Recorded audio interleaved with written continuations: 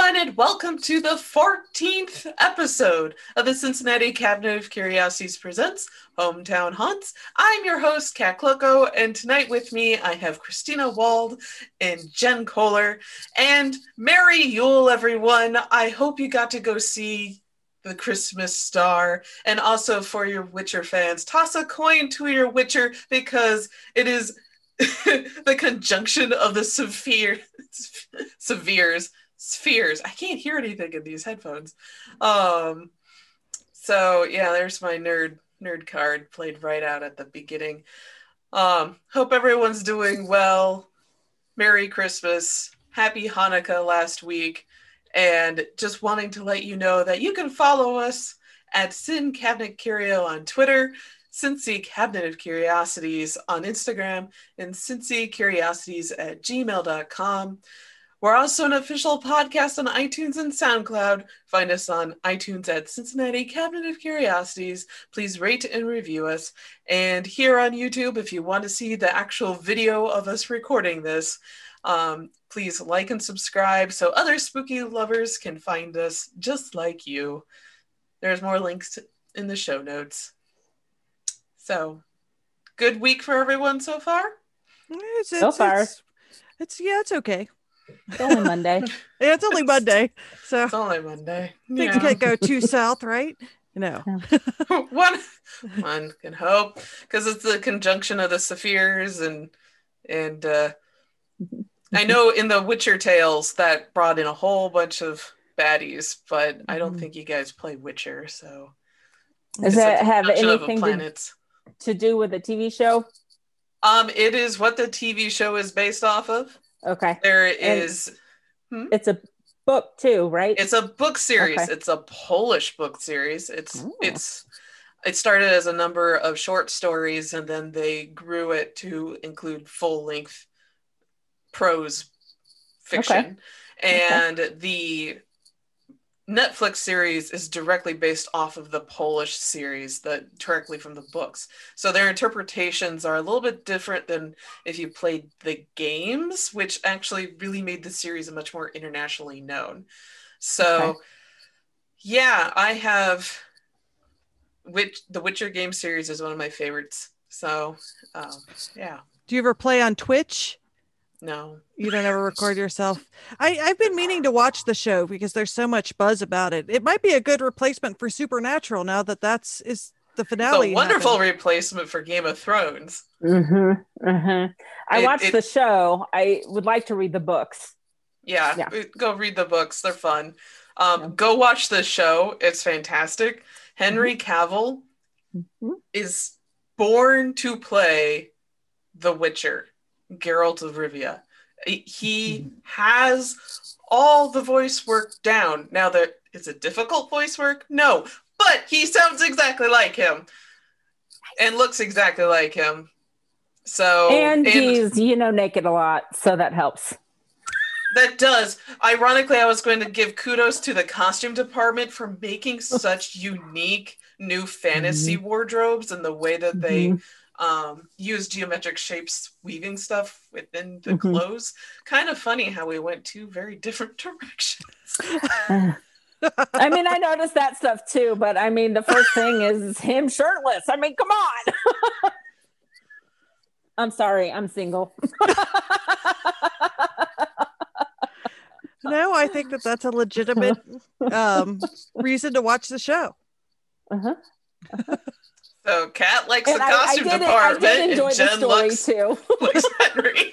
She watches it for story. Oh yeah. If you have not noticed, I have a cutout of Thor on my wall that was given to me by one of my brother's girlfriends one year for Christmas. Aww. And it's from a cardboard display in Kroger when Thor or Avengers or something. And it's been hanging up there for years. Nice. Oh, so it's a Hemsworth Thor, not a Kirby Thor. Okay, can I see? Where is he? Wrong way. Nope. It's hard the way that these live, everyone. Feel free to cut that out because that probably is going to make you puke. No, that makes it more fun. Yes, but he's watching over us. It's good to have a guardian god. Yeah. Oh, speaking of which, this is what brought up The Witcher in conversation, at least with Mike and I today. It is, oh man, The Wild Hunt starts tonight in Norse Ooh. mythology. And The Witcher, The Wild Hunt, or Witcher 3, is how we brought it up. And we're just like, oh yes, The Wild Hunt is totally tonight. And we have the Christmas star and the conjunction of the Sephirs. And the two of us were just completely nerding out about it on the way home, which speaks just the weird thing that I did tonight was went out with our telescope and saw the conjunction of Jupiter and Saturn. Which we'll post cool. a picture. You posted some. Yeah. We'll share those with Fairly everybody. grainy photos in the dark park. So we took out our telescope, which is just a very standard telescope. We could look through it and see Jupiter's moons and Saturn's rings. And it was really cool. We were also teaching other people how to find it in the sky. It was moving pretty fast, but where we were in Alt Park in Cincinnati, and when we were there, it was clear out. So we were guiding people as to how to see it, and because a lot of people were looking due south and are like, we don't see anything. We see a lot of mist and we can see the moon. But I'm like, yeah, let's You gotta turn you a little bit. Look up about 20 degrees and boom, there it is. So as a way to support the local comics community, we've decided to feature a comic each week. So if you want to be featured, please do email us or contact us on social media. And do you want to tell us about the comic feature today, Kat? Yes, this one we're really excited about. We're featuring our friend Jay and Dylan's series Mest. And Jay and Dylan we're in the first installment of the Cincinnati Cabinet of Curiosities. They did the wonderful chapter on the mermaids of the Ohio River. But their main work is Mest. So J.P. Kalagayan and Dylan Spieg will release the next installment of their underground success, Mest Season 3, Boots On.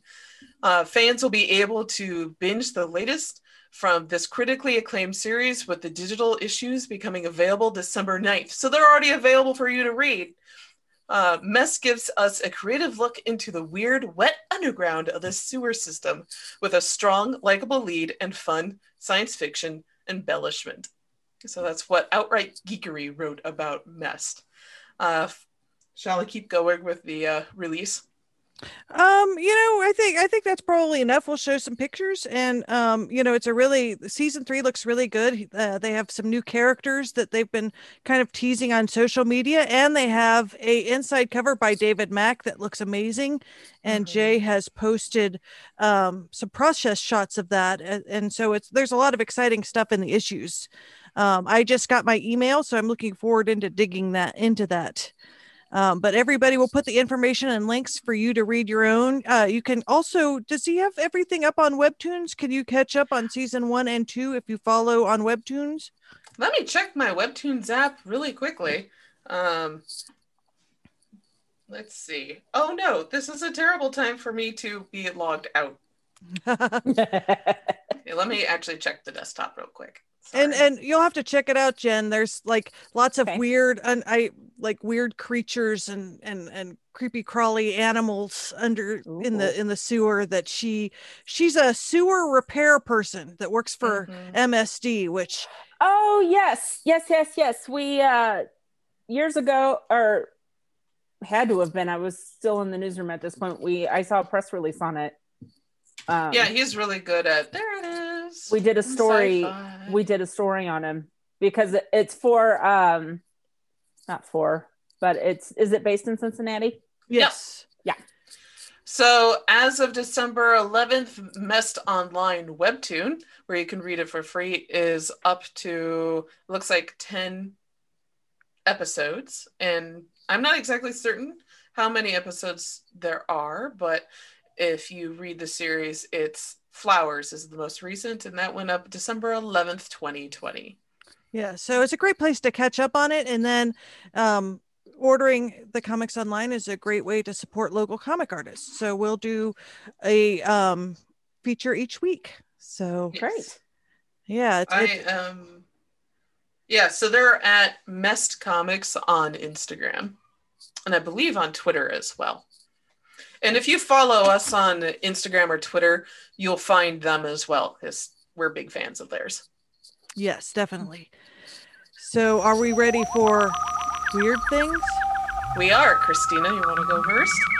Okay, well, this actually ties also into Cincinnati Cabinet of Curiosities because Kat Von D just moved to Vevey, Indiana.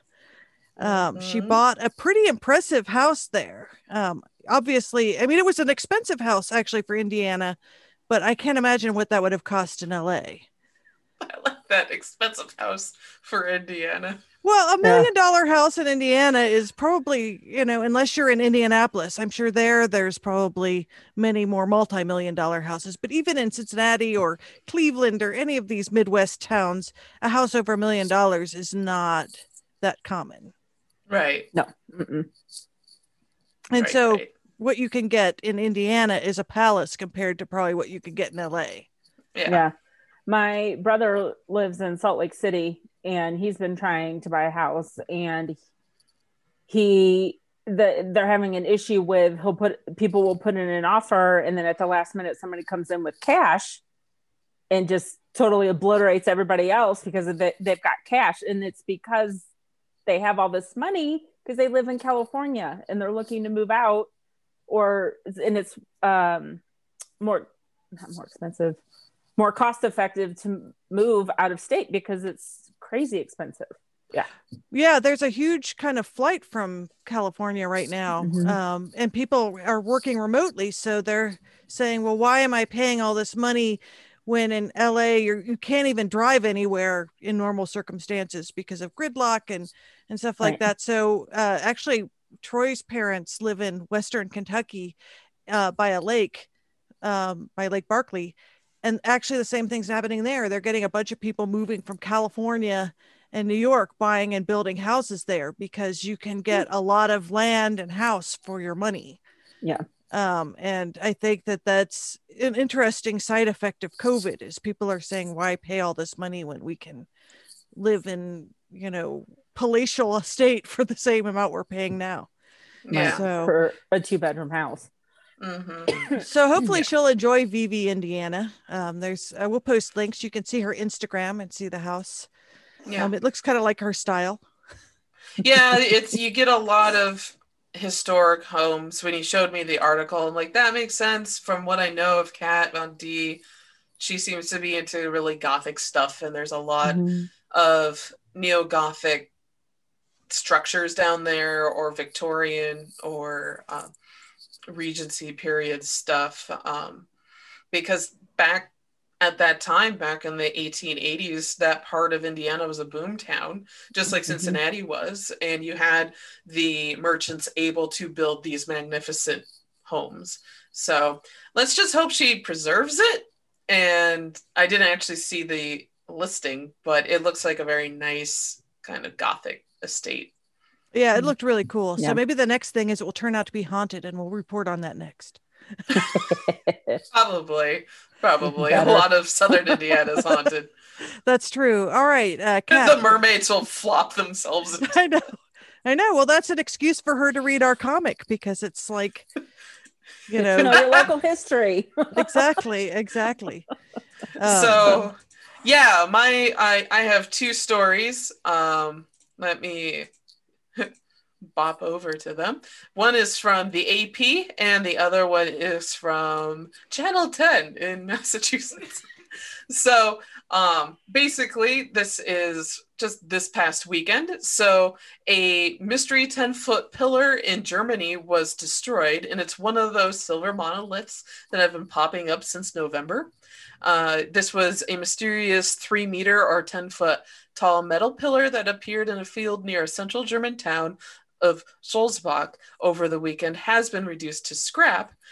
German news agency DPA reports that the pillar, one of many of the monoliths that have shown up around the world without explanation, was destroyed by unknown persons late on Tuesday. Coincidentally, this weekend in Quincy, Massachusetts, hello Quincy in the USS Salem, they had their own monolith appear, and according to WJAR, Channel 10, NBC, in Quincy, the monolith showed up on Saturday, and it's from the Quincy Quarries Reservation, and it was surrounded by concentric rings in snow reminiscent of crop circles.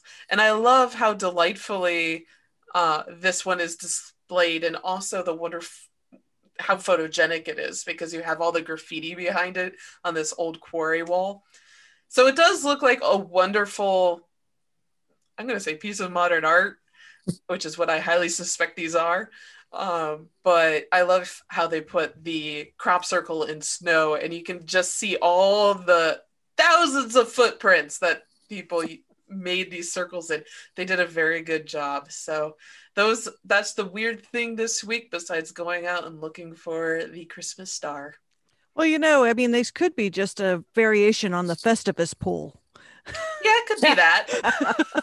I mean, I think people have a lot of grievances this year. So that would be kind of interesting if people just started putting up random Festivus pools instead of these monoliths. I mean, a pole is kind of a monolith. So, yeah.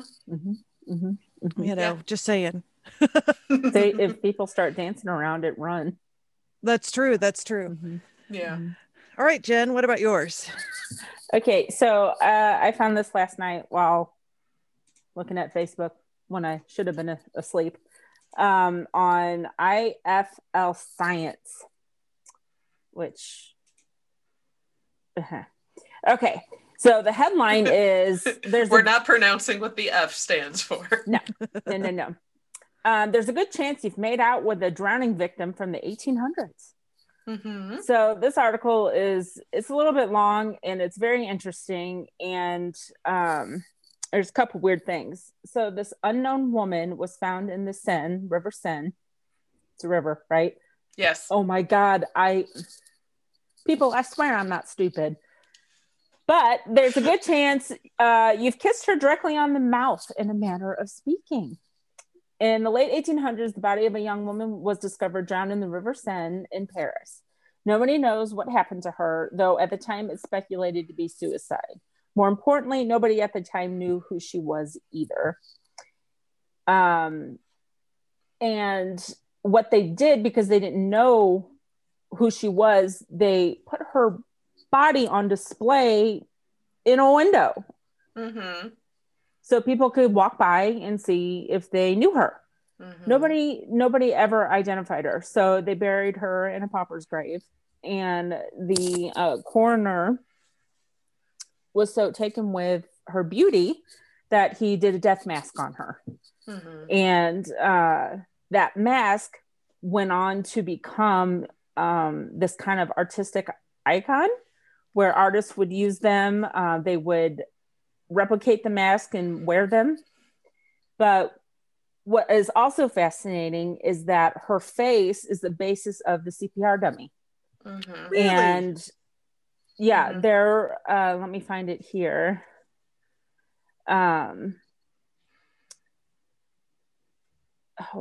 Esmond S. Lardro. Sorry. His 2-year-old son nearly drowned when in the mid-50s. Anyway, because his son drowned, he wanted to be, or almost drowned, wanted to be able to teach CPR to people. And with the resuscitation method involving mouth-to-mouth and chest compressions. And so he went to, I'm sorry, it was Dr. Peter Safar. So he went to this guy, Lardro. Yeah, Lardl, I think is what it is. Lardl. And to create the CPR dummy, and they used the mask of the 1800s drowning victim. So I don't know about modern, like how far it went, because that was in the 50s. So I don't know how long her face stayed on the doll. The CPR but I'm dummy. Feeling really creeped out now. I know that you've made out with a dead person, because we've all taken those classes. Well, it just feels like kind of a violation or something. Like that's just the creepiest thing ever. Like, why would you pick that? Yeah. I think because of the popularity of it. There may So have strange. also, like, with that mask, you know what? We should totally dedicate a show to this. Just, or at least dedicate some more time to it and find out the nitty-gritty of why her face got used. Yeah, Yeah, because that is weird. they took it out of the mortuary and masks made from it went on general sale. Because death People, masks are very popular. I know yeah. France is very famous for them because of Madame Tussauds. hmm Or You know, I Madame saw Tussauds. a death mask of, I think, is it Boris Karloff? He played Really? vampires. Mm-hmm. A lot of And different he was Universal like, monsters. there was a death mask of his face in an oddity shop here in Cincinnati, is out in Loveland. And Wow. I was just like, that poor man. I'm like, he didn't consent to that. Oh, I mean, Just that's an because he was an interesting. actor doesn't, it kind of, it creeps me out because he didn't, I don't know if he agreed to that or not. No, I mean, that's kind of how I was feeling about this. It's sort of like, is your face property of whoever after you've died or what? I mean, that's an interesting discussion. The legality of all of that. Yeah. Yeah, I don't know that much about it, but you know, I know this Boris seems. Karloff's family is very protective of his likeness. I've So heard maybe that. that's why. I know another famous American death mask is that of Abraham Lincoln's. So we can totally look into the history of death masks. Yeah, that sounds like a really interesting topic. Yeah. Yeah. Agreed. All right. But so at least this woman, 100 She years lives on. more, she lives on. And according to the article that I pulled up, it's the same one that you were reading from, 2.5 billion lives around the world have been saved because of this woman. So she did good way into the afterlife. I just wish they could have found out who she was. Yeah. Yeah. I did not know that she was suspected to be a suicide victim. So, yeah, that makes it more poignant. Yeah. And she, I think, was only 16. Oof. She's young. Too young. Yeah. Too young. Yeah, and if you read the article, there's a picture of her dead face on it. Yeah, I saw that. And we'll little bit of a warning for yes. people. Yes, I'm so sorry. It's smack right. It's top of the fold, right underneath the title. There is her actual face. So, just warning for you, listeners out there who may be a little bit sensitive to that. All right. So we were going to talk about things people do at Christmas, and then talk a little bit about ghost stories and that sort of thing. Did we want to start with our own personal things we can talk about our own personal stuff? I was about to say it'd be quite a flip of the narrative here to go from death mask 16-year-old to pickles on a Christmas tree. Well, you know, that's just the nature. We've just crossed the road to being like the Today whiplash. We've crossed over to like the Today Show, like they would do that, you know.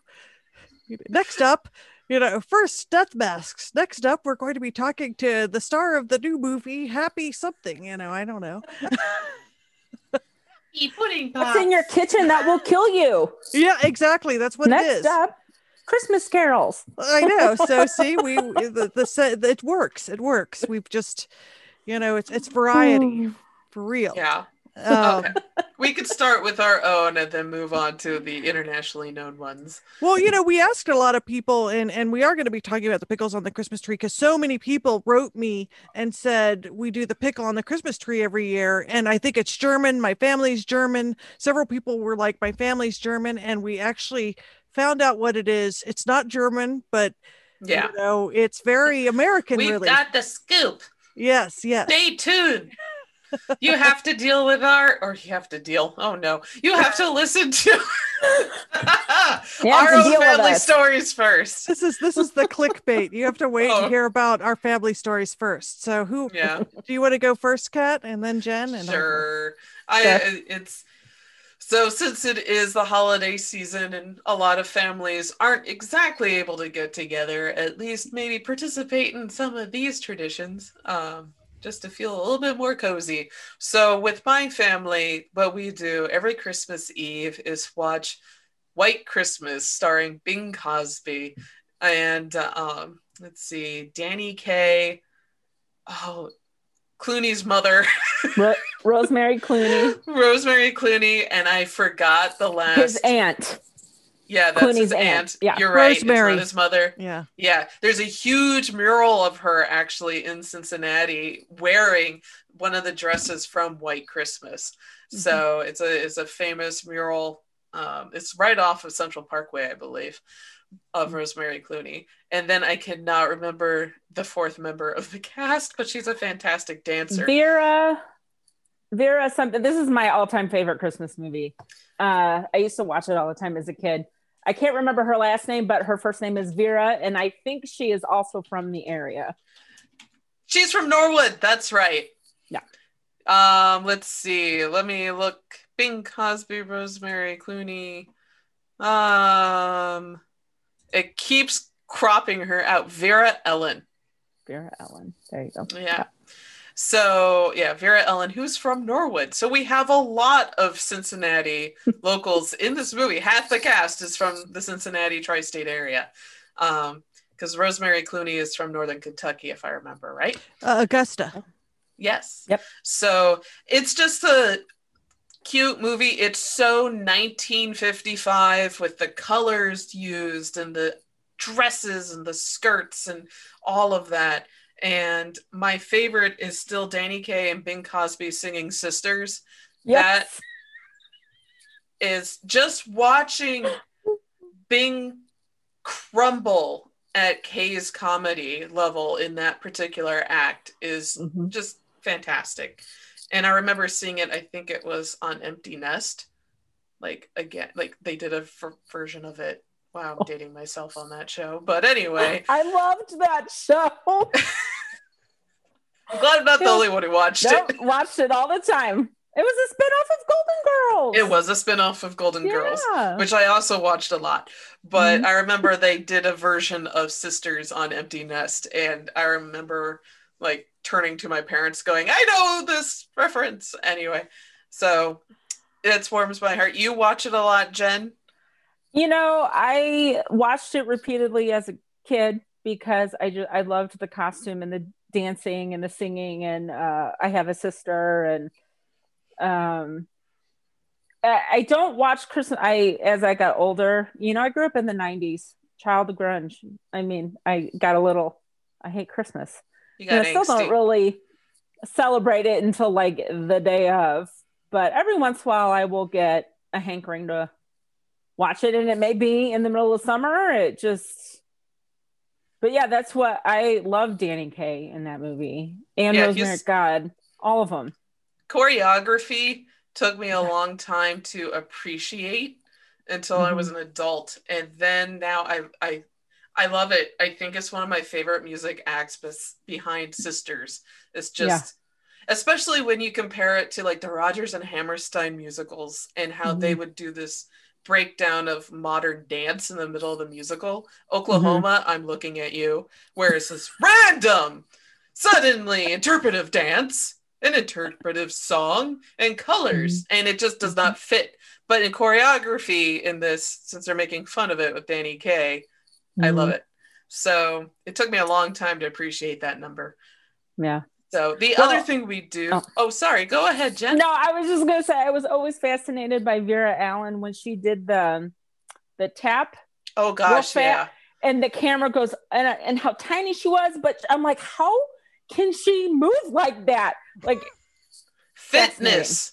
So I showed this movie to my sister-in-law a few years ago, back when families could get together, the before times. And yeah, Vera Ellen, her weight immediately strikes people. They're just like, holy crap, she's thin.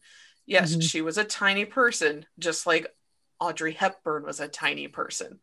And I think they had her waist really cinched up, so she looked even smaller. And there's a lot of anorexia rumors, which her family tries their best to dispel. That woman, if she had anorexia, would not be able to dance the way she does. No, I mean, I can't even imagine how many hours they spent on set. She's just muscle. Doing those. You can't keep weight on doing that. No.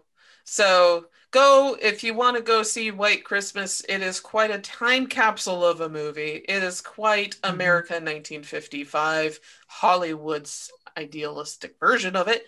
But it's just, yeah, it cheers me up. It may cheer you up. The other thing we do in our family is make cheese strudel. So on Christmas Day, now I get to do it because I'm the lady of the house, but my mom used to wake up early and make the cheese strudel before everyone else came down to open gifts, because we open gifts on Christmas Day. And when I was really young, I was allowed to open one gift at Christmas Eve, but now I wake up early and make a cheese strudel, and we also fill it with strawberry or raspberry preserves. So it's very good. Sounds delicious. It's so good. It's really good. Very, very rich. Do not look at the calorie content. And but we eat the entire thing throughout the day. It does not keep at all. So we eat that while opening gifts. And that's what we do. Nice. That sounds really fun. And what do you do, Jen? Well, it's changed throughout the years. Like as a kid, it was just my mom, my sister, and I, and my brother came along when I was 9, and you know, she used to do everything and would get all excited. And we used to open the one gift on Christmas Eve and then do it all in the morning. But as we got older and we moved here, my parents owned a restaurant. So Christmas Eve was always super busy. So when I was a teenager, we would all work that night and we would close early, and then we would come home, and then at midnight we would open our presents so we could sleep in the next day. Right. And so that kind of continued as we got older, like through college and in my 20s and 30s. And then with my mom being sick, she couldn't do everything that she wanted to these past few years. So now it's started to revert back a little bit to my sister, because she has the kids, and now it's changing this year because my mom died this year. So not to bring it down, but so I don't really know what our traditions are going to be. They're changing again, but we always used to do the Christmas Eve at night, or the presents at night. We'd sleep in the morning. My mom would cook all this stuff. We would have breakfast casserole with a ton of sausage and cheese, and cheese ball and Chex Mix and oyster crackers and cookies. My mom started making cookies in flipping September. And my God, we always had cookies. And my sister this year was like, I'm going to have all the recipes, because we always end up throwing them away. I'm like, but I want leftover cookies till January. Yeah, you kind of need those. Like Mike's mom actually sent us 3 boxes of cookies. Whoa. Yeah. Wonderful. So we already have cookies, and I was like, I was going to make cookies too, so that I could play with, not play with. Maybe you could freeze them if there's ones you don't want to eat. No, they're all good. We're going to eat them all. I know, are you kidding? You have to. So was there a movie your family watched together every year? Well, when it was just my mom, my brother, and my sister and I, before she met my stepdad, or even when she married my stepdad, he was never there because he was always working at the restaurant. But we would go to my grandma's, and we would spend, like the weekend before or after Christmas with the cousins and the aunts and uncles, and we would all sit. My grandma's one TV. We were all on the floor with her popcorn made in the Stir Crazy, covered with tons of Oh my gosh, salt. I forgot about Stir Crazies. Wow. And we would watch A Christmas Story.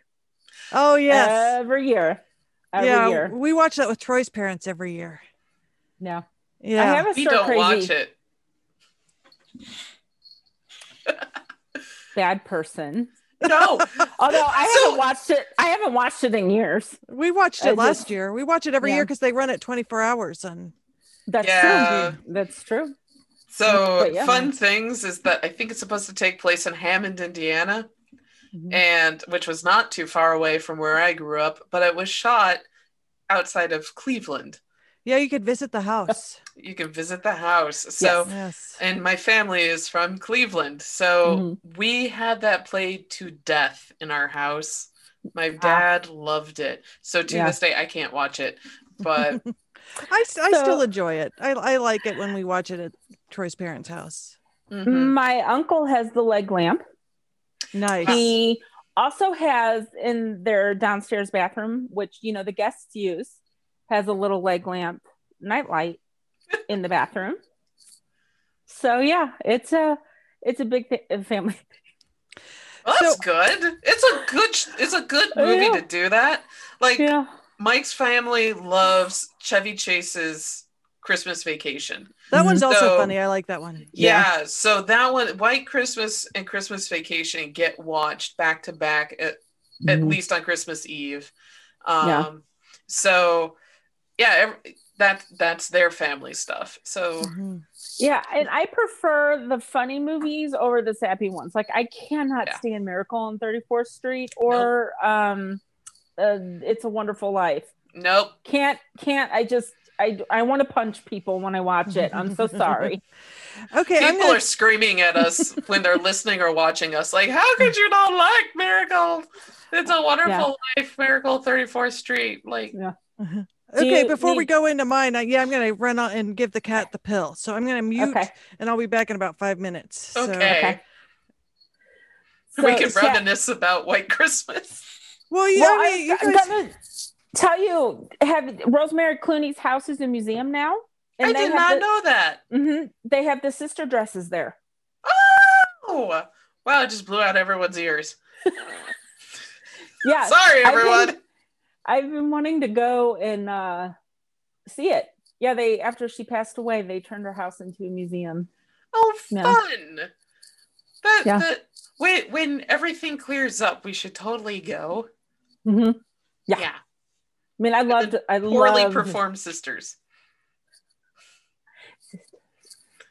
Yeah, sisters. I sound like Danny Kaye just singing it. Yeah, I can't. I am not even. I can't do it straight. It has to be that way. I can't remember the words at the moment, but no one wants to hear me sing. There have never been such devoted sisters. Yeah, I can't remember. But God help the sister that comes between me and my man. Yeah. God help the mister who gets between me and my sister. And Lord help the sister that gets between me and my man. Okay, that's it. I'm sorry, everyone. I don't usually sing for people. I played instruments for a reason. Okay. There is an audio treat for you somewhere in this time frame. Well, I hope you enjoy it, and I want to see your reaction when you find it. I'm looking forward to watching it now. I mean, I'll probably keep it in. Please do. It was great. Every time you nod your head, your ears. I know my little antlers, and there's a little bell. And for those viewing, all of us are wearing Christmas themed attire. Jen has a wonderful Santa hat, as does Christina, but I couldn't find mine, so I'm wearing my dog's reindeer ears. And you can tell how big my dogs are because their reindeer ears fit onto my head. Okay, so I guess I could talk about what I did for Christmas. Yes. Growing up. I mean, I think everybody kind of has an evolving Christmas sort of thing. Like we added Elf. Yes. I mean, one of our favorite Christmas movies is Bell, Book and Candle, which takes place at Christmas, but it's not really about Christmas. It's about a witch but it stars Kim Novak and, same as in It's a Wonderful Life, Jimmy Stewart. And it's about a witch who on Christmas Eve bewitches a man in her apartment building to fall in love with her. And so it takes place at Christmas, but it's not really a Christmas story.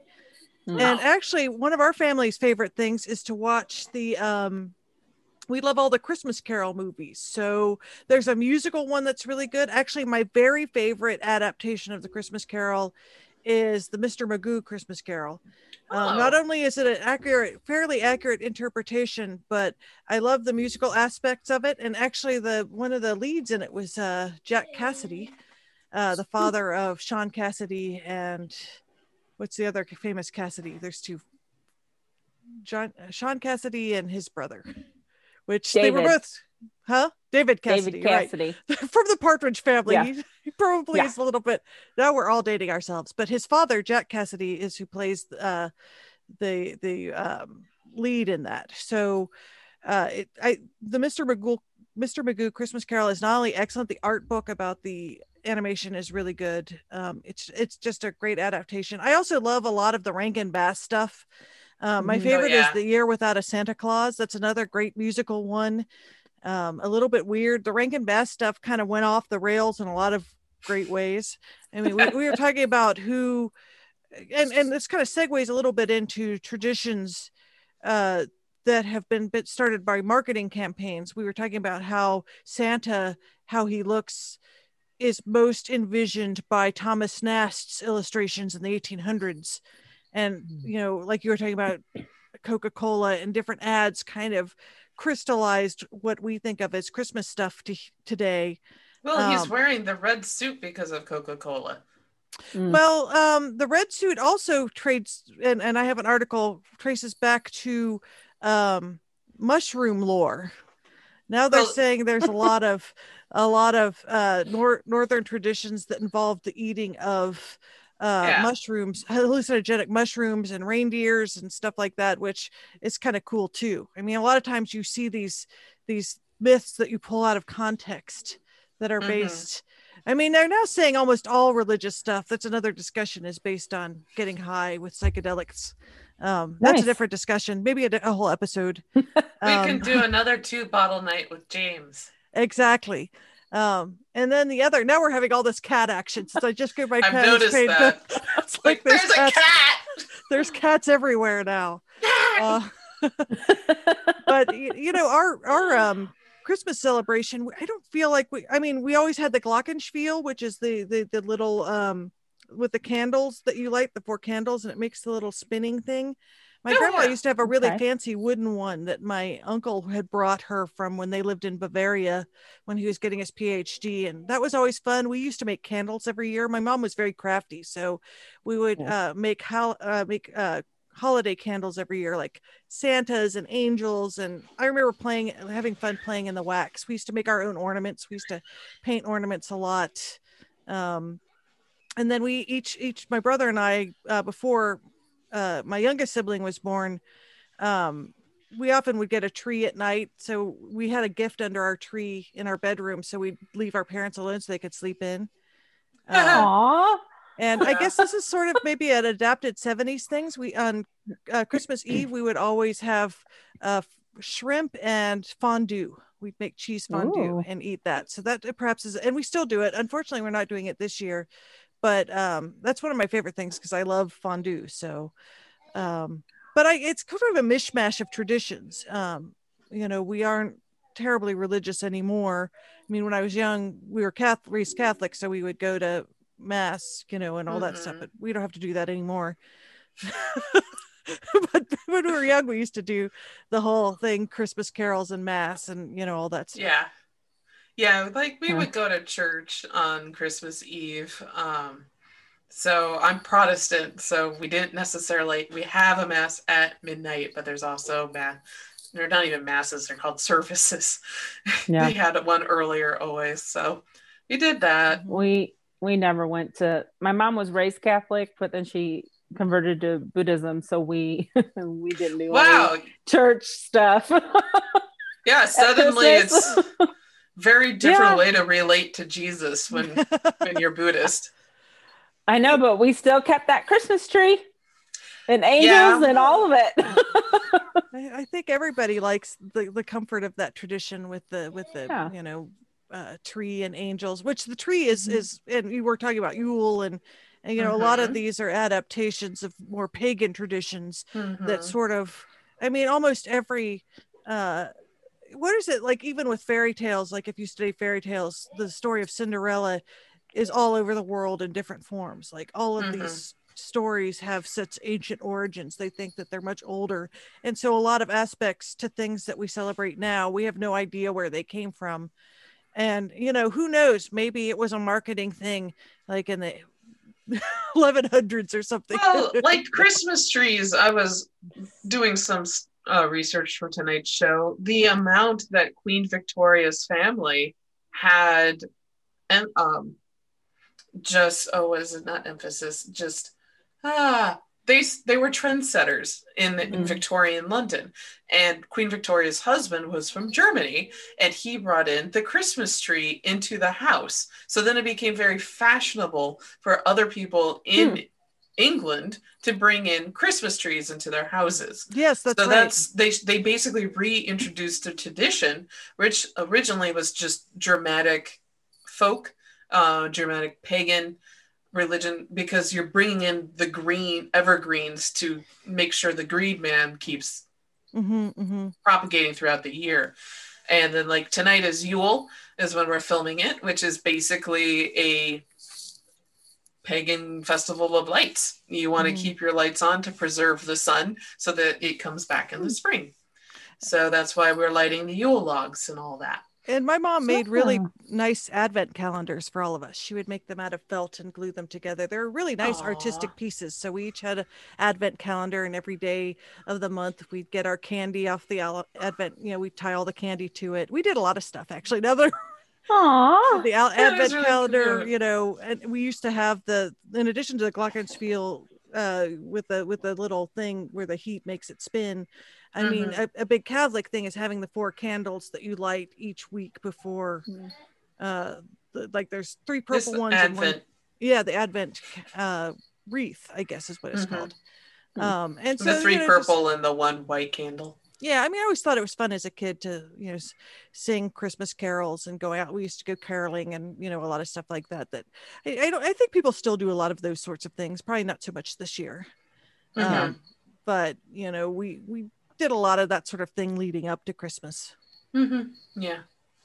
I can't stand Christmas music. Sorry. I'm sorry. I've been discouraging my family pretty much since the time I was 16. So sorry. I don't like modern Christmas music, if that makes sense. Like the 50s ones where they're all doo-woppy is fun because it's not something you hear anyone do anymore. But speaking of fun and unique twists on Christmas traditions, we will start with pickles on a Christmas tree, which, Christina, you did a lot of work this past week collecting stories and learning about pickles on Christmas trees. Well, it's one of those things. You said you had done it, didn't you? Both of you had been involved with having a pickle on the tree. And yes, that was one of my family's traditions. Was my mom would hide the pickle, and that doesn't sound like a euphemism for anything. Anyway, not at all. No. So she would hide the pickle in the tree, and there was a special gift for whomever would find it, and it was always between my dad or I. And then when Mike got in the picture, it became a 3-way. Oh wow. This is starting to be like a Frasier episode. All right. So yeah, somebody would win. It was usually some chocolate or the last piece of strudel or whatnot. So that's really, that's something we never did. After listing all the stuff we did, painting ornaments and decorating cookies and making candles, we never did have the pickle thing. So I guess we just didn't shop enough at Woolworths, which is what it turns out. And it's interesting because so many people have been like, and many people's families in the area have come from Germany and stuff, but unfortunately the pickle ornament is not from their German traditions, and they don't do a pickle ornament in Germany. Apparently Woolworths had a lot of vegetable blown glass ornaments, and it was a marketing. This actually should probably go in a marketing textbook because It probably isn't one. Because people buy, there was a way to sell them. They came up with a story behind them. There was some sort of story about World War One and let me look this up. Let me get to the website. A true story or a fictional one? It sounds like it was fictional, actually. Okay. It was all blown hot air. Yeah, I mean, one German, it says another version of the pickle ornament tradition says that the first adult who finds a pickle, well, this is what happens, but they said it had something to do with a soldier. There was a legend, which there's always, it really, is this an urban? Are you okay? Cannot control herself tonight. The first adult who finds the pickle hidden in the tree. Well, there were a lot of key parties in the 70s, so maybe pickle parties. True. Well, why the pickle? Why was it a pickle? Well, at least it wasn't a banana or a carrot. No. I mean, there was one thing here where it had something to do with pickle juice on an open wound. That would sting. That really would sting. Why did they use like holly berries? Like, okay, no, that would look worse. Think about blown holly berries on a Christmas tree. Okay, here there are two far-fetched stories linking the pickle to Christmas. One features a fighter in the American Civil War who was born in Bavaria, an area which is now Germany. He was a prisoner and starving. He begged a guard for one last pickle before he died. Now, no laughing, cat. The guard took pity on him and gave the pickle to him. The pickle gave him mental and physical strength to live on. The other story is linked to St. Nicholas.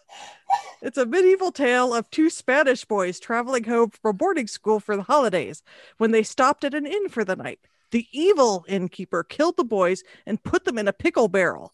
That evening, St. Nicholas stopped at the same inn, found the boys in the barrel, and miraculously brought them back to life.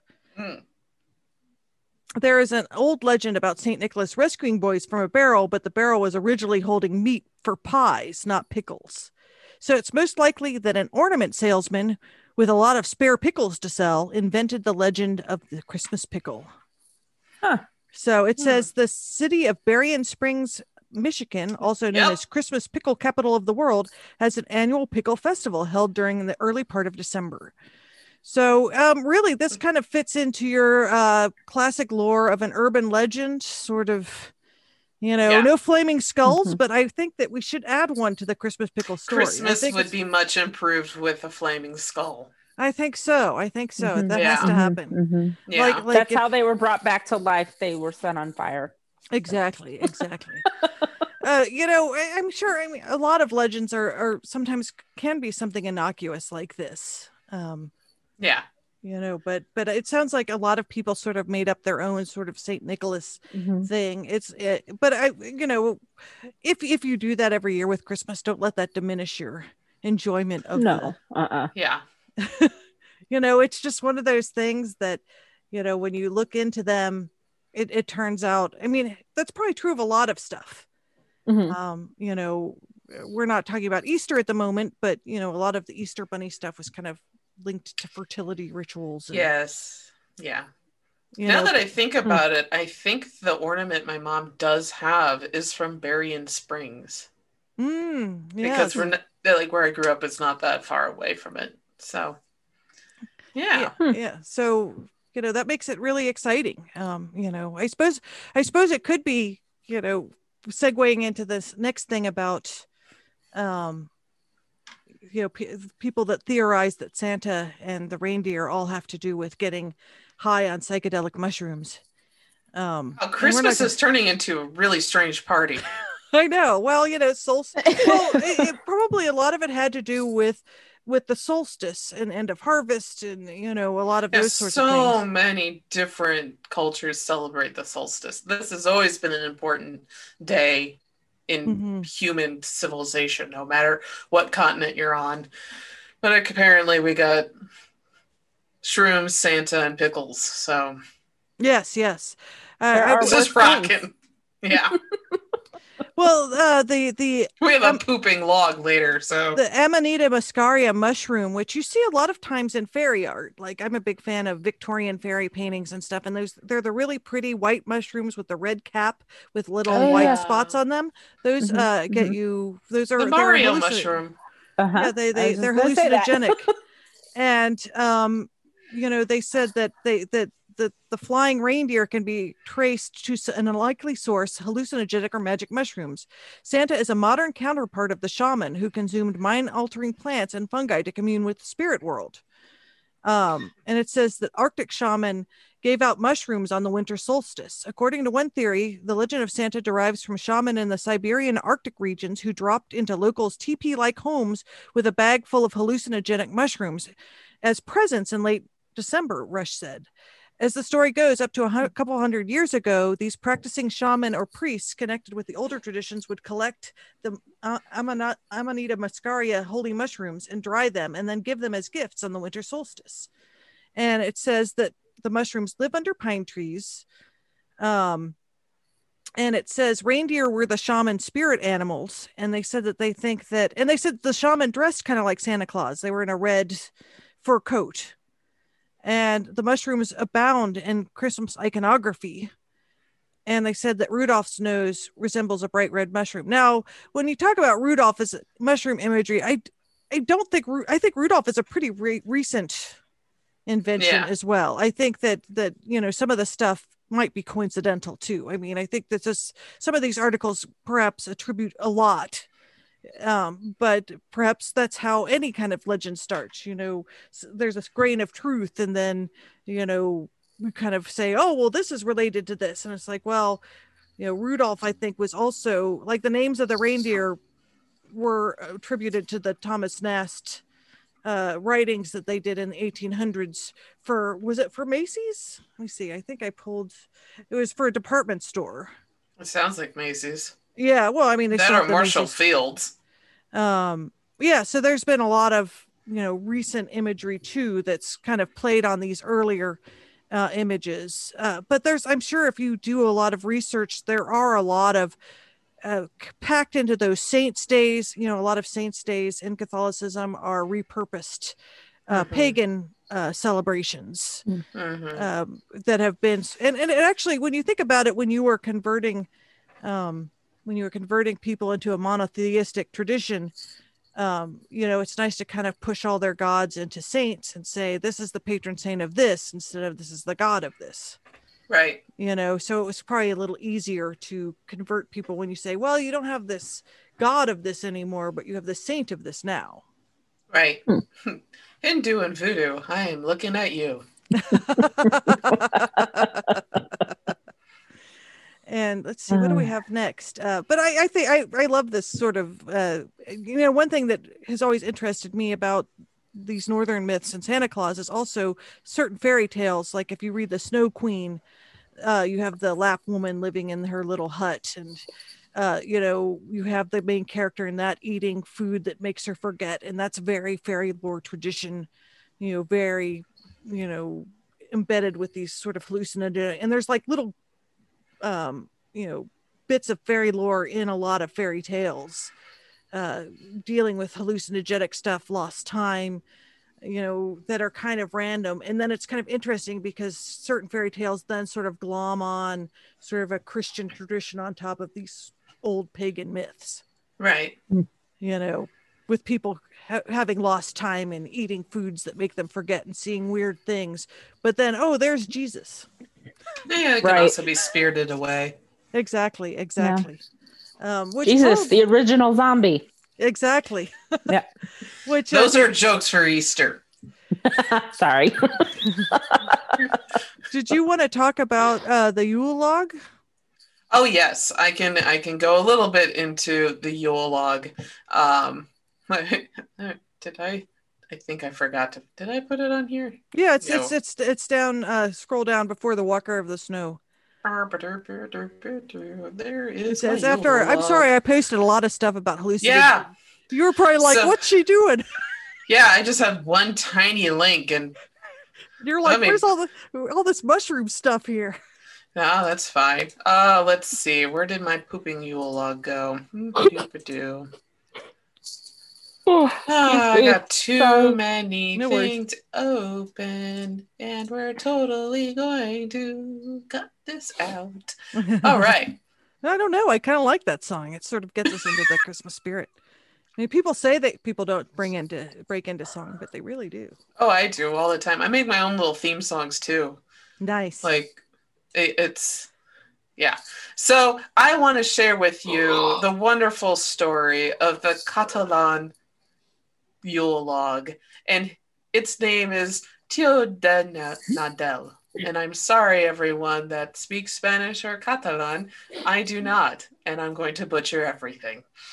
So, I love this little Yule log. It is not the Christmas treat that many of us, such as Jen, know about, which was that cream-filled log that you eat during the holiday season. This is an actual log with a face painted on it, a little blanket placed over the back end, and on Christmas Day, you beat that log and tell it to poop. This is a weird episode, everyone. Mm-hmm. And that does what? What's that for? It is why? a character from Catalan mythology relating to Christmas tradition of widespread Catalonia and some regions of Aragon. So Aragon would be Catherine of Aragon, the first wife of King Henry VIII. Anyway, a similar tradition exists in other places. Let's see. I cannot pronounce those things to save my life. So, Sac de Nadal, or in Aragon, it's known as Tizon de Nadal or Toza. So, in Catalonian homes during the holiday season is a howdalt log with 30, which is about 30 centimeters long. And like I said, they put a little face on it and they name it Tio. And it stands up on little stick legs. And like I said, they put a little blanket over it. And let's see. Oh, and I like this. It also notes enhanced with a litter of red, like a little sock hat that they put on top of it to make it very festive. This is awesome. Yeah. Are you looking up photos of Yule No, logs? I'm reading the song.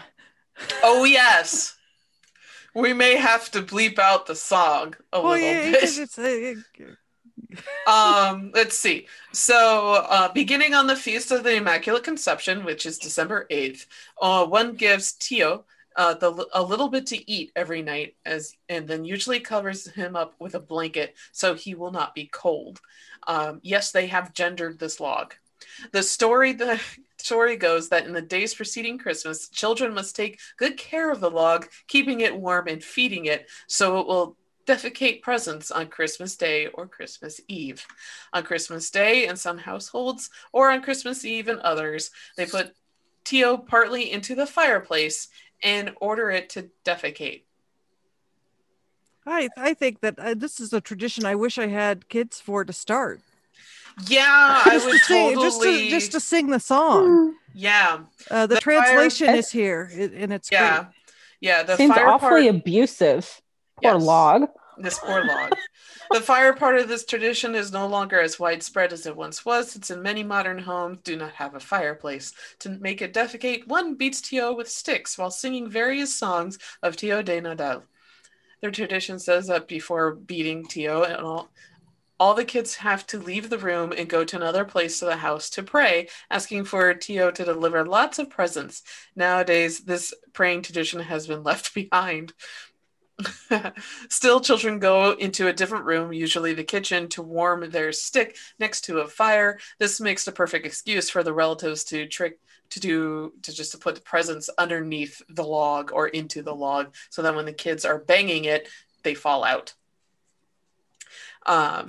So, and of course, because you're sticking presents into a log, the presents aren't necessarily large, but I'm sure larger presents do get given that magically appear next to the log. So, the song that Christina has noted is very short but sweet. There is a song that is sung during the celebration. After hitting Tio softly with a stick during the song, it is hit harder on the words kagatio. Then somebody puts their hand under the blanket and takes a gift. The gift is opened, and then the song begins again. There are many different variations of the song, and the following are some examples. And on the Wikipedia article that I'm reading, it gives us a portion of a song. It's really great. So, I wish I knew what the tune was. Yeah, I do too. I kind of. We'll see. I'll see if I can find one on YouTube and put a link. Yeah, because maybe there is somebody singing it. But the translation is basically poop log, poop nougats, hazelnuts, and matto cheese. If you don't poop well, I'll hit you with a stick. Poop log. I wish that we'd had this tradition. It's cool, but Mr. Hanky isn't far. It is kind of a Mr. Hanky kind of thing, isn't it? It's a mixture. It's like a piñata, basically. Yeah. It's honestly, in the end, it's really no stranger than putting a pickle in a tree and rewarding whoever finds it first, or putting treats in shoes overnight next to a fireplace, or even filling stockings full of treats. These are all, when you look at it objectively, strange traditions that we've all adopted. So are there any? That's what they had then. Like, it's not like they could go to the store and pick up whatever, they had to make stuff. Yeah.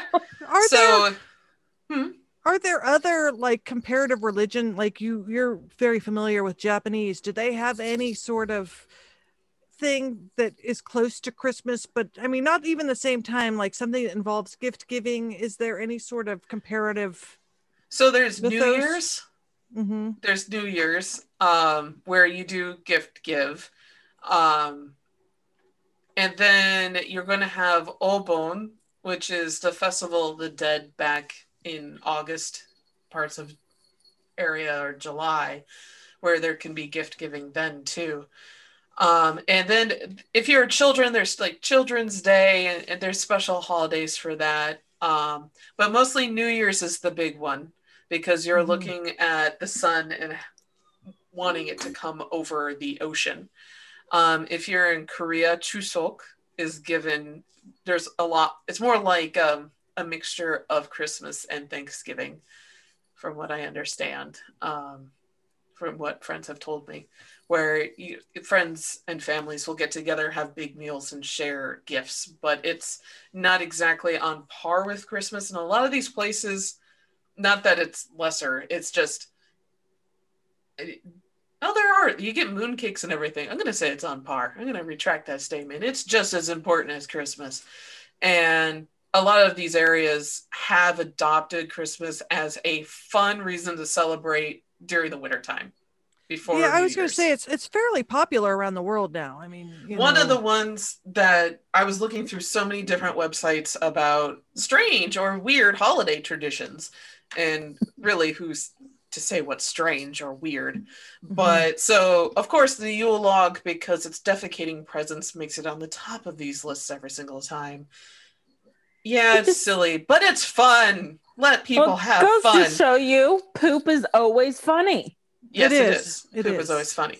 But the other thing that gets pointed out is that people in Japan eat KFC at Christmas time.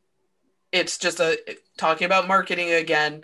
KFC was introduced in like the late 60s, early 70s to Japan. And yes, indeed, when I lived there, we had KFC or something equivalent on Christmas Eve. And then we also had what would be a strawberry cake. Not like it's like a massive strawberry shortcake on steroids.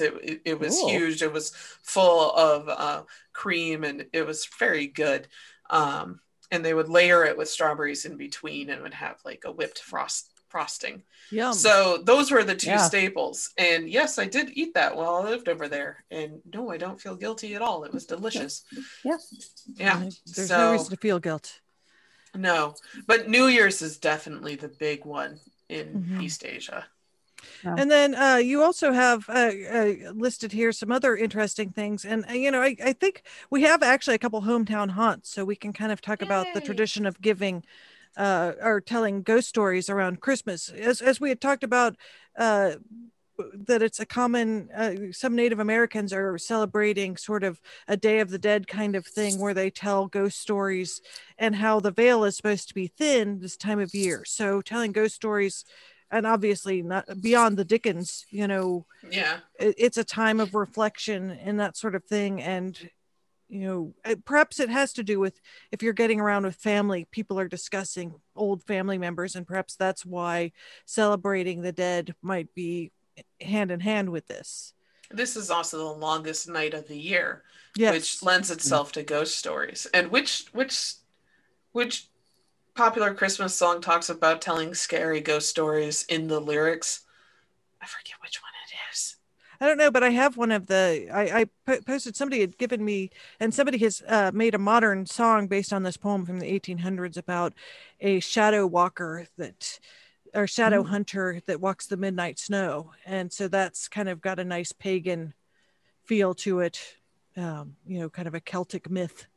Which actually might go, and you were talking about the Welsh wassailing tradition, which wassailing we haven't really talked about either. No, we have not touched on wassailing. Sorry. Yeah, a little whimsical there. Yeah. Which there's I'm just thinking of a gigantic skull of a horse. So anyway.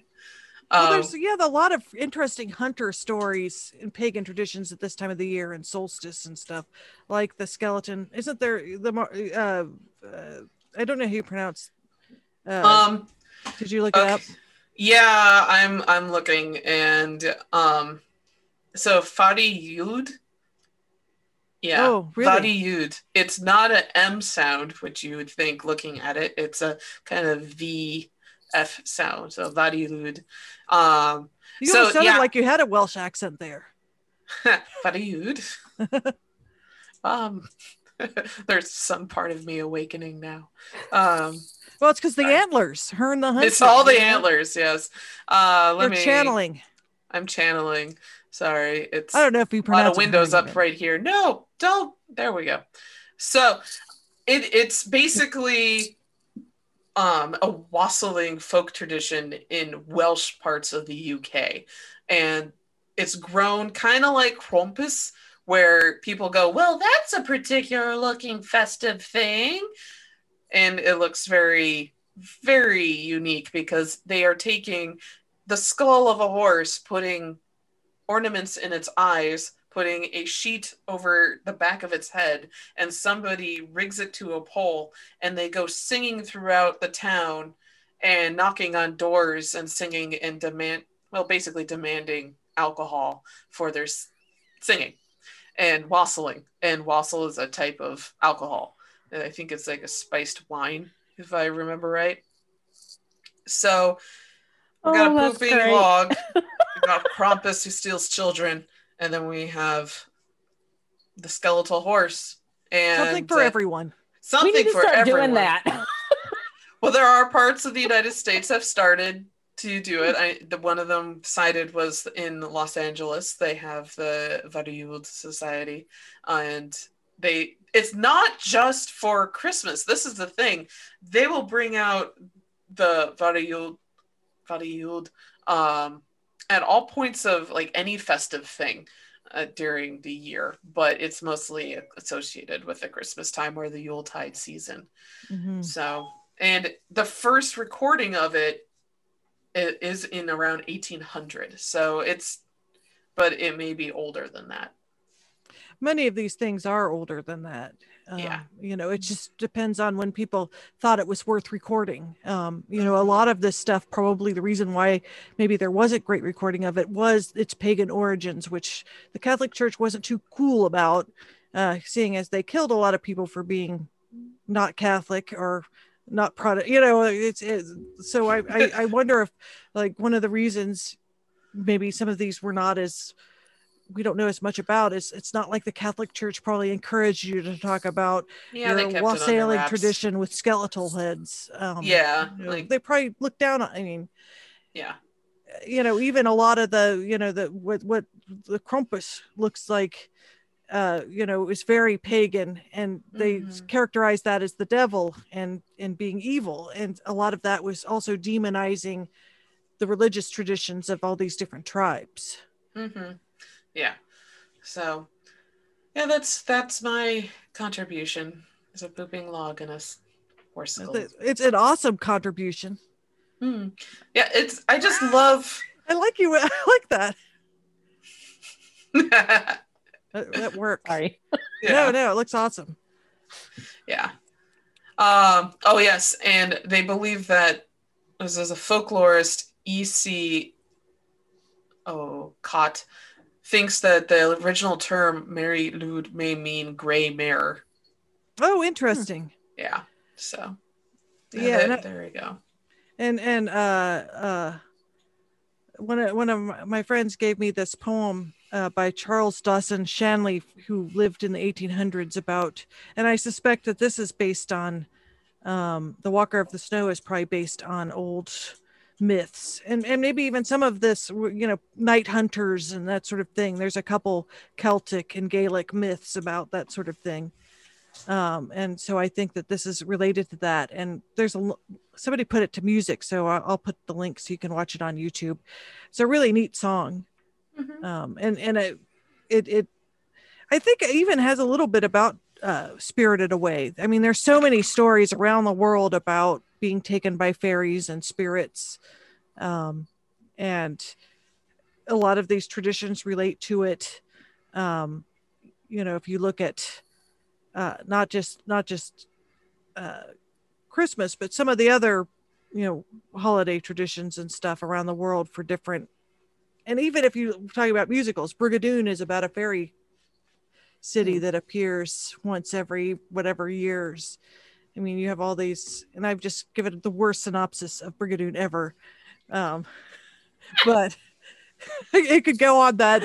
It could go on that thing where it was badly described TV shows. Poorly described TV shows. Yes. It's been a while since I've seen Brigadoon, but I just remember it kind of has that fairy theme to it. And I apologize, fans of the musical, for my butchering of it. But I find a lot of these traditions to be interesting just because they are so universal. Yeah.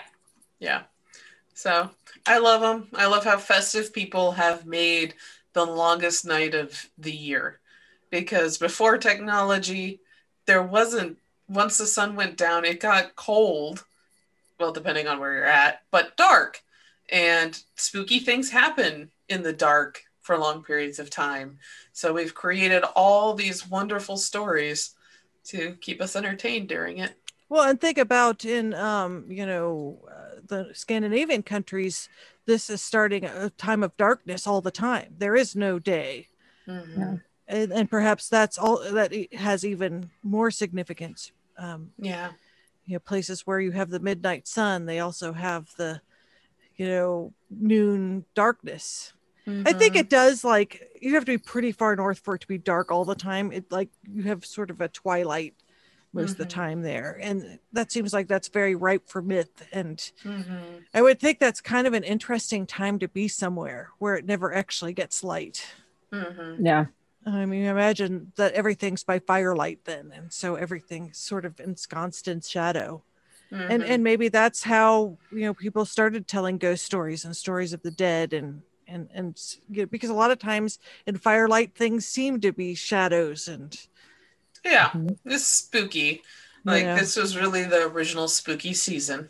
And we've just made it super festive with lights and you're living in antlers. But if you're living in a skin hut by firelight for 3 months and eating mushrooms, maybe it becomes a really weird time. That becomes a party. A crazy party. A crazy party. Having your mushrooms, wassail, and antlers. So you said we had some hometown haunts? I do. And talk a little bit about England's history of telling ghost stories. I don't really have that stuff. I didn't get time to look at it. I'm sorry. There's We kind of already touched on everything. So it is a tradition, and I think it's something we should do in the United States, telling ghost stories. So, we're trying to do that every week here. But we do have a couple hometown haunts that somebody told me. And, obviously this time of year, the veil is a little thinner and people hear from their, loved ones or have dreams about them. If you scroll down, do you guys want to read? They're both from the same person. And we're waiting. Somebody else had a haunt that we might have him read. Okay. Tell us next week. Yeah. But this person, who wants to read which? Do you want to start? I can start. And then Jen, you want to read the other one? Sure. It's at the end. Okay. So this is just Love. Is that their name or their code name or? I'm not sure if that's their real name or not. All right. So, like every week, we have our hometown haunt section. And if you'd like to participate, you can email us at cincycuriosities@gmail.com. For this week, we are sharing stories by a user named Love. So Love writes, my friend just died unexpectedly on October... Sorry. I'm going to redo that again because that was a confusing sentence. Okay. Love writes, my friend just died unexpectedly in October. 2 days after his death, I was sitting downstairs at the computer and it completely shut off. Screen went black and came back on. I yelled out to my kids as I am computer illiterate. Both of my daughters upstairs in separate rooms said that their lights flickered, but none of the lights downstairs flickered and the TV was fine. We were on separate breakers. This has never happened before in the 25 years I knew it was him letting me know he was okay. Oh, that's a very sweet story. Yeah. And then you want to read this one, Jen? Mm-hmm. This one is also from Love. When my grandmother died when I was 13, shortly after her death, I was laying in bed and suddenly there was a loud knock on the wall over my head. It startled me so that literally the hair on the back of my neck went up and I felt tingling. I moved my bed thinking maybe I jolted in my sleep, but when I did it, there was space between my bed and the wall. I pulled the blanket over my head and went to sleep. A few days later, I told Mom what happened. She just stared at me and said the same thing happened to her. She was taking her afternoon nap and heard a loud bang on the wall too. We both agreed it was Grandma saying, I'm here and okay. You see, one must be open for these experiences. Messages are everywhere for those who look and listen. It always makes me think of Beetlejuice, where they said the living refuse to see the dead. Yeah. Mm-hmm. Yeah. And that will definitely, I'll back that by saying when you're out on ghost hunts, when you try to relate to the dead that you're trying to communicate to, they tend to relate better when you're trying to talk to them just like normal. Like if a lot of times you listen back on audio and you'll start hearing people responding to questions or statements that you're making. You're not even trying to prompt them to do anything. I know this is just a funny thing. On a different a paranormal investigation, we accidentally left our recorders running when we were trying to make our pizza order. And we have this little kid talking about what kind of pizza they want. Oh, wow. That's a cool story. What kind was it? What did they want? Do you remember? I think they wanted pepperoni. Aww. And the fact that it sounds really strange. It's like pepperoni, like that. It's just out of nowhere. Just when there's a lull in conversation, you hear this little kid say pepperoni. Well, I'll have to find the audio sometime. I hope you left a piece of pizza for the ghost. Yeah. Little offering for goodwill. Yeah. And one thing we didn't really talk about this week that we'll have to investigate, speaking of leaving food for ghosts, is there's a lot of traditions, leaving cookies for Santa, for example, that are also like leaving food for spirits or milk for fairies, or, that. I'd like There's to- one in Portugal where they leave a place open for the dead at Christmas dinner. Mhm. Have you watched the Eurovision movie on Netflix with Rachel McAdams and Will Ferrell? No. It's based in Iceland about them competing in the Eurovision Song Contest. There's a whole fairy theme in it. You should watch it. It's I'll have to watch it. It's pretty funny. Yeah. Well, Iceland is where they believe there's a lot of invisible people living, and they actually will change construction sites and stuff if they think that they've angered the invisible fae there. Oh wow, yeah. that's yeah, cool. there's some pretty and most people believe that there is like an unseen society that's living there of unseen people. I just heard something in the background of one of your houses.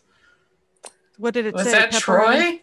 It might have No. been. No, he didn't say Okay. anything. What did you hear? Was it pepperoni or It was could have been a cat meowing. Did it say get out? No, it went meow. Shut your mouth, and if it came from my house, I don't want to know. You'll have to listen back. There is a cat under my desk, but he's licking his paw right now, so I don't think he meowed. But he might have. I don't know. It's funny because when he wants my attention. So last night I was painting, and he reaches up and puts his paw on my shoulder, and I about leapt out of my skin because it's like all of a sudden there's something on my shoulder, and it's the cat saying, Mom, "I need you to do something." I'm here. I know, but when you're not expecting it, it can be very shocking. I had the same thing happen, but with my toddler. So it was a real hand. I'm not used to that. This started happening quite a few months ago when he started walking and being able to grab things. And I'd be like bent over. We have a small mini refrigerator that's full of canned water, basically seltzer water. I was refilling it. I was not expecting him, and suddenly I get this hand on my shoulder, and it's warm, and I'm like, "What?" And I turn around, and it's the toddler, and I'm just seeing what I'm doing, and I'm like, "I'm not used to this. I'm not used to this." That's okay, funny. sorry, Jen. I think you were going to say something. No, I was going to say my cat. She will be in the other room, either the living room or my bed, and she'll bellow. Right? Yeah. Or she'll just suddenly meow really loudly, and she wants my attention to go and pet her. And today I didn't hear her come into my office, and she just came in and stood in the door and went meow, like really, really loud, and damn near gave me a heart attack like 2 or 3 times today. I'm like, cat, I have to work. Stop screaming at me. But it's 4:00. It's time for her pets. They don't care about your stupid human job. Oh God, no. No. I mean, you have much better tell things her, to do. Kitty, I got to work if you want to continue to eat. So They're my like, dogs are not that stealthy. They're 50 pounds of lumberingness, and they'll just come up and then they just hop onto their hind legs and then smack me in the face because they're terrible manners, and they won't listen to me. And correcting them has not worked. Yeah. Yeah, they don't care. No. Well, on that note, I guess everybody should have a nice holiday celebration. Yes. I know it's kind of truncated this year. I've been terrible about shopping and getting stuff done. There's gridlock at the post office, but now I want everybody to do this log thing and send us pictures of your log or send us stories of what your families do during the holidays. It doesn't have to be Christmas and New Year's. Because we'll be talking New Year's next week. Yes. Yes. Yeah, there's a lot of holidays that happen during this time. And we love to hear what you all do to celebrate this time. Especially, how have you changed it to accommodate 2020 this year? Like, we're not seeing any family. We're here. We have to do everything over Zoom, basically. So, and we have a small little family, so not seeing each other really is different. It's hard. So it's hard. And then if you've lost a loved one, I remember my first Christmas without my dad was really difficult. So, and this is really kind of the first Christmas that I don't have my mom physically here because she's in a care home. So, and she can't see anyone either. So this is a hard year for everyone. Yeah. It really has been. It really is a horrible, sort of, so hopefully next year or next week will be sort of more optimistic. We have one more episode of the year. So, yes. So maybe we should bring next week's episode should involve Sage and, hoping maybe the next year is going to be better. Yeah. We'll figure out something. Yes, exactly. Fingers crossed. Gosh.